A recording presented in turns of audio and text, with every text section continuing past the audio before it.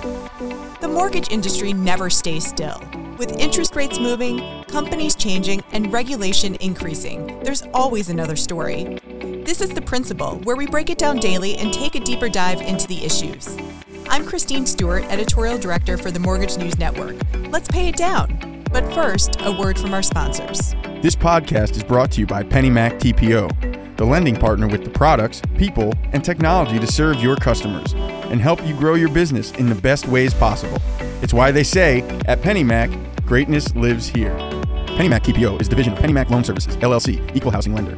NMLS ID number 35953. Loans not available in New York. Licensed by the Department of Business Oversight under the California Residential Mortgage Lending Act. Conditions and restrictions may apply.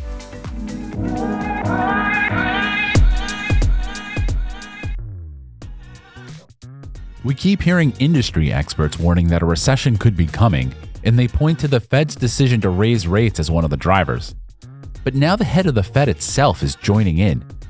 This is The Principal. I'm Mike Savino, head of multimedia for American Business Media, and today I'm joined by staff writer Doug Page. Doug, thanks for joining me. Hey, thank you, Mike.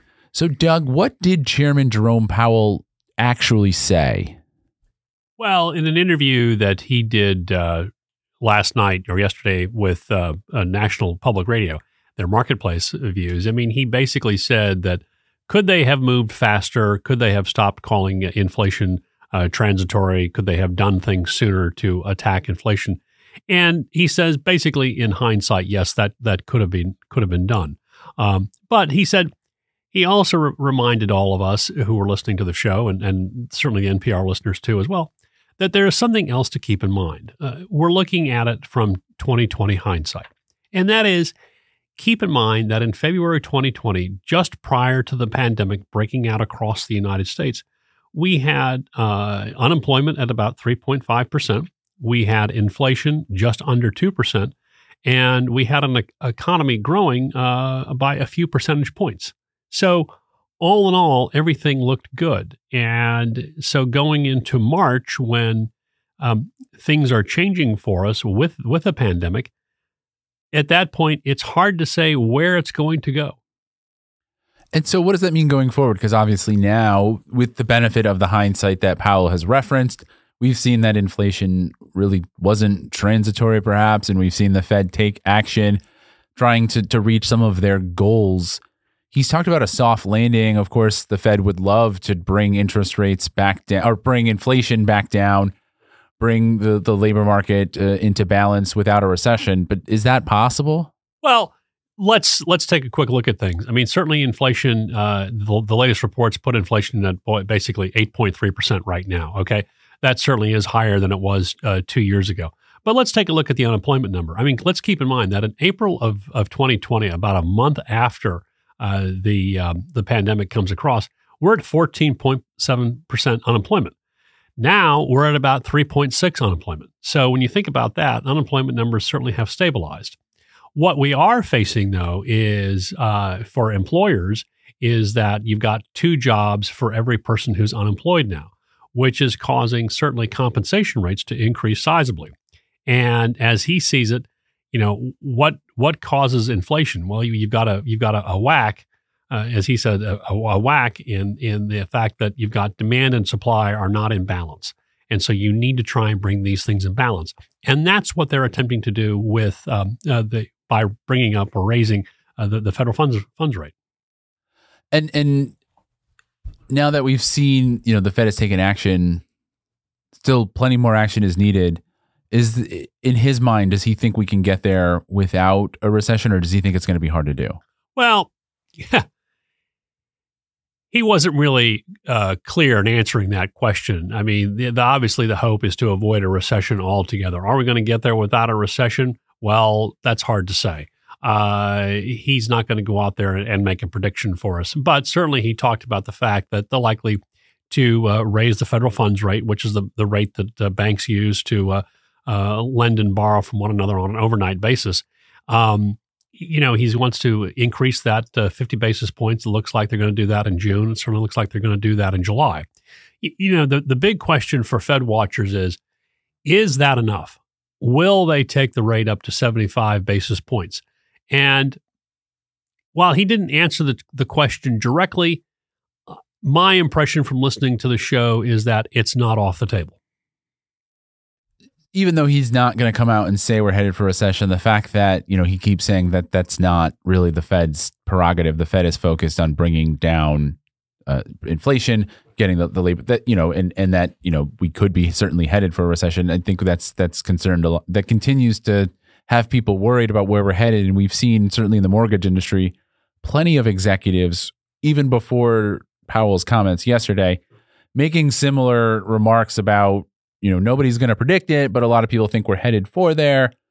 What are they looking at when they make these predictions? Well, the Fed? The executives in the mortgage space. What the executives are looking for, what they're specifically looking at is they're seeing certainly a down refi market substantially, but they are seeing increases in the purchase market. But certainly, and certainly it's not the mortgage market that it used to be. I mean, keep in mind that in 2021, the mortgage market was about a $4 trillion market, and today it's expected to come in at about 2.5 trillion.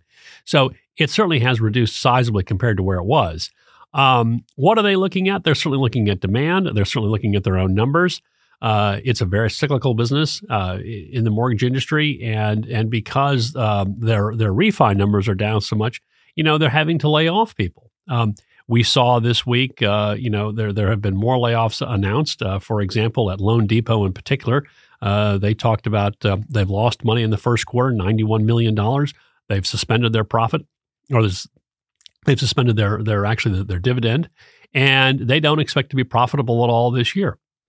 Keep in mind also with Rocket, one of the largest, if not the largest mortgage funder in the United States, what they're seeing certainly is down numbers too as well. While they are profitable, their revenue numbers are down and their net income numbers are down too as well.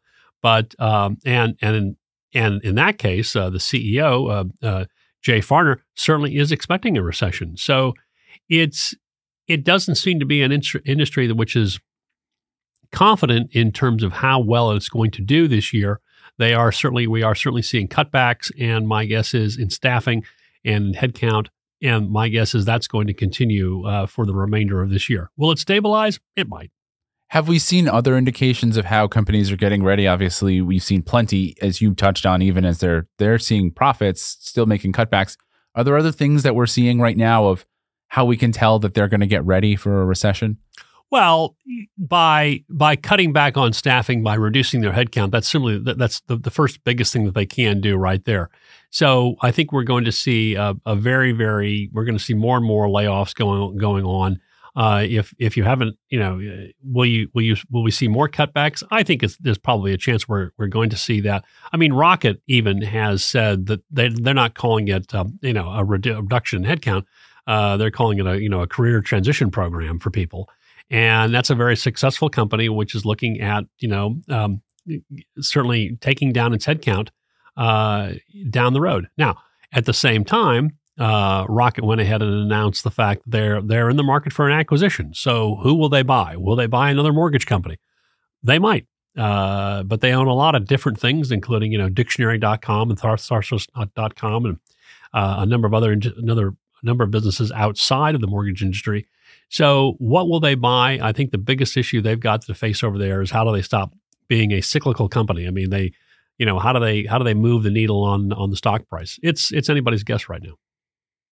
You touched on what Chairman Powell talked about with the next couple of meetings, the fact that he wouldn't answer the question about the 75 basis point during the interview, but he has said as recently as last week after the Fed met that as of right now, the Fed is not actively considering a 75-point basis hike, but they've got several meetings. Everyone expects them to do several hikes over the next couple of quarters. So I guess sort of looking down the road, what do we think? What are experts saying? What do we think might happen with the Fed, not just in June and July, but sort of for the foreseeable future? Well, the foreseeable future is, they go ahead and they raise interest rates in June. They raise interest in July. They take August off. They come back in September and they reassess the economy. And they either determine that the economy is doing well, doing fine, and then maybe they implement another 50 basis point increase in September. Or if things are really looking bad, maybe they go ahead and raise it they raised the federal funds rate by 75 basis points. That's probably what they will do. It's interesting though. There are 5 leading economic indicators right now that what economists are looking at, and you've got things like the gross domestic product. Now that's down 1.4%. Unemployment is at 3.6%. When you compare that to where we were 2 years ago, hey, we're doing fine. In inflation, obviously it's up. It's 8.3%. The Purchasing Managers Index is sort of an interesting number because that's a look at 400 different companies in 19 critical industries around the United States. And if you've got a purchasing managers index that is above 50, it says that the economy is moving okay. So all told, the indications would seem to be that the economy is doing okay. Where are we seeing, but we are certainly seeing that there are things though closer to home too, right? We're seeing increases in gas prices. We're seeing increases in food costs, okay? And those two things are really hurting, Americans. So will we get more interest rate increases? I think we will. Beyond that, I don't know. Yeah, we've certainly seen Chairman Powell bring up the point that there are things beyond the Fed's control that are driving some of those increases, including a war in Ukraine, China now re-implementing shutdowns to try to get COVID under control, a lot of things that they can't control that they may have to respond to. Exactly. And so we don't really know where this is going to go yet because, as you said, until the Fed can only control so much. I mean, they can't control a war in China. They can't they can't control the shutdowns in China. They can't control the war in Ukraine. So we'll see what happens. Doug, thanks so much for breaking it down. Mike, thank you. And we'll have more headlines right after this word. This podcast was brought to you by PennyMac TPO. Visit tpo.pennymac.com to learn more about becoming a partner and starting your journey to greatness. Here's the rest of your headlines for today, May 13th. Angel Oak suffered a loss of $44 million in the first quarter. The company said that the loss was the result of historic volatility in both nominal interest rates and in the widening of interest rate spreads. Meanwhile, Home Point Capital was able to turn a profit of $12 billion, but that's down 90% from the first quarter of last year. The company also announced a new program called Home Point Cash Compete. The program is supposed to help homebuyers make cash offers on houses. And finally, housing vacancies are at their lowest point in the 66 years that the census has tracked numbers. Only 0.8% of homes were vacant in the first quarter, down 0.1% from the end of 2021.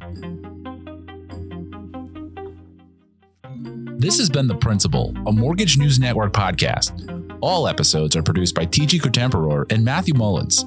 Mike Savino is head of multimedia, and Christine Stewart is editorial director. The opening theme was Status by Jamie Bathgate, and the music you hear now is Glossy by Skygaze. You can find episodes of The Principal at www.mortgagenewsnetwork.com, or you can subscribe wherever you get your podcasts. And don't forget to rate and review so that others can find it. Thanks for listening.